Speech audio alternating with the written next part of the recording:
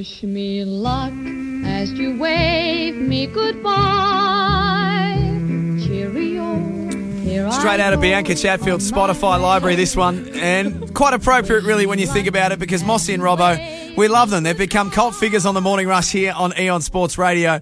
This is the last time that we talk to these boys before they get their passports stamped and they set off to Rio. And this is a special occasion because I think we've been able to use the technology that we couldn't use for the census earlier on this week, but we have been able to get both of them on the line at the same time together this morning. Hello, gentlemen. G'day, Jack, Bianca. It's great to be with you. Yes, morning, guys. Now, who are we talking to? I get confused by these voices. So I'm Mossy and he's Robbo. So basically I'm the one who stands on the left as you see us right now and he's on the right as always. Okay, now, which one of you is going to tell us about Kyle Chalmers' secret weapon? Well, I'll jump straight into this one. I should have said I'll dive straight into this one. Oh, yeah. A prince became King Kyle. He looked at Cam McAvoy at the start, just before they got on the blocks, and he said, off with his head.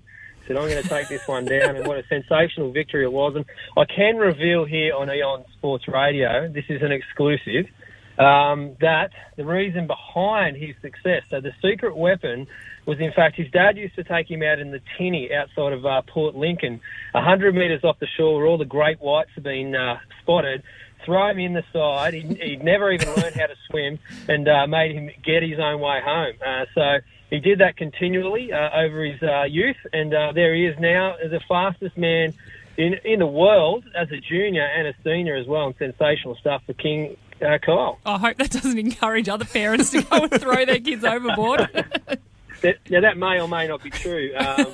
We tend to put the facts aside. We're verifying it, that's right. Boys, don't ever let the truth get in the way of a good yarn. Chopper Reed once said that, so don't ever let that happen. Now, victorious scenes for Fiji this morning, lads. Oh, look, this is sensational, Jack. Yeah, first ever medal. Forget about the gold colour of it. The first ever medal for the island nation from the Pacific, and they are just going absolutely crazy over there.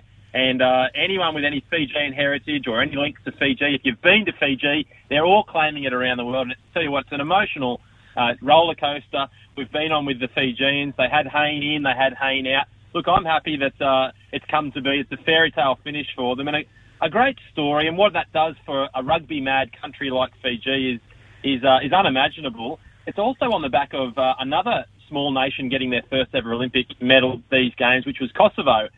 Only a few days ago, they got their first medal in the judo, which was also gold, which is also very exciting. And just seen overnight, even New Zealand, that other little island nation from the Pacific, managed to get their first gold of the games in rowing. But no, Fijians, congratulations to them. I believe they have a beer over there called Fiji Gold, and they'll be cracking into those as we speak, I'm sure. And so will you boys, no doubt, when you get over there. Now, Jared Hayne, I wonder if he's feeling a bit sad that he wasn't a part of that gold medal victory. Look, he probably is, but look, if you're Jared Hayne, there's people out there in Fiji and in that 7 squad that probably deserve it more than him, and probably benefit from it a bit more than him as well. I'm sure he's absolutely cheering and would have been out of his seat cheering his countrymen home, and he would have loved to have been there, obviously, but not to be. And I've got no sympathy whatsoever. I'm a third-generation Parramatta Eel. For me, I'm stoked for the whole of the Fijian squad and the Fijian nation. Now, Jess Fox, bronze medalist this year. What was her strategic plan she had in place? Well, this is amazing. And Jess Fox, obviously, she got a silver in London. A little bit of a shock. She's been all-conquering throughout the world over the last 4 years, and she was penciled in by Kitty Chiller for another gold medal. And unfortunately, I'm calling it the curse of Kitty.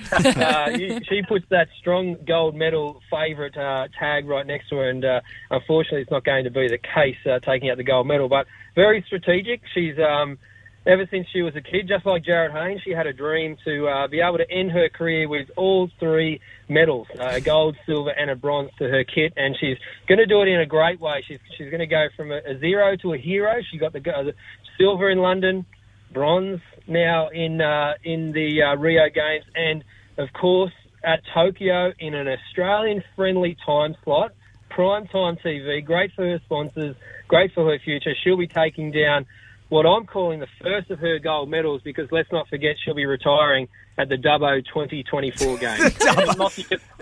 Can I just say as well, it was agonising watching her just clip that final gate. And can I just say, my own career as an elite canoeist, I went to Dorrigo High School up there in New South Wales on the North Coast and competed in 1998 at the North Coast Combined High School Regional Championships at the mighty Nimboida Whitewater layout there. And I actually got the record for the biggest score that day.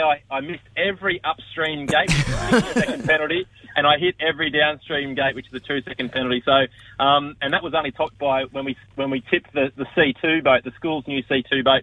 Big scratches all over it. So, funnily enough, I'm not, over there next to Jess competing at the Olympic Games. We'll declare that as fact. That actually is true. That's actually a sacking, absolutely. Boys, we'll let you get through customs, get yourself all sorted. We can't wait to talk to you over there. I bet you can't wait to be over there as well. We look forward to joining you next week on the Morning Rush. Good on you guys. Keep going, you Aussies.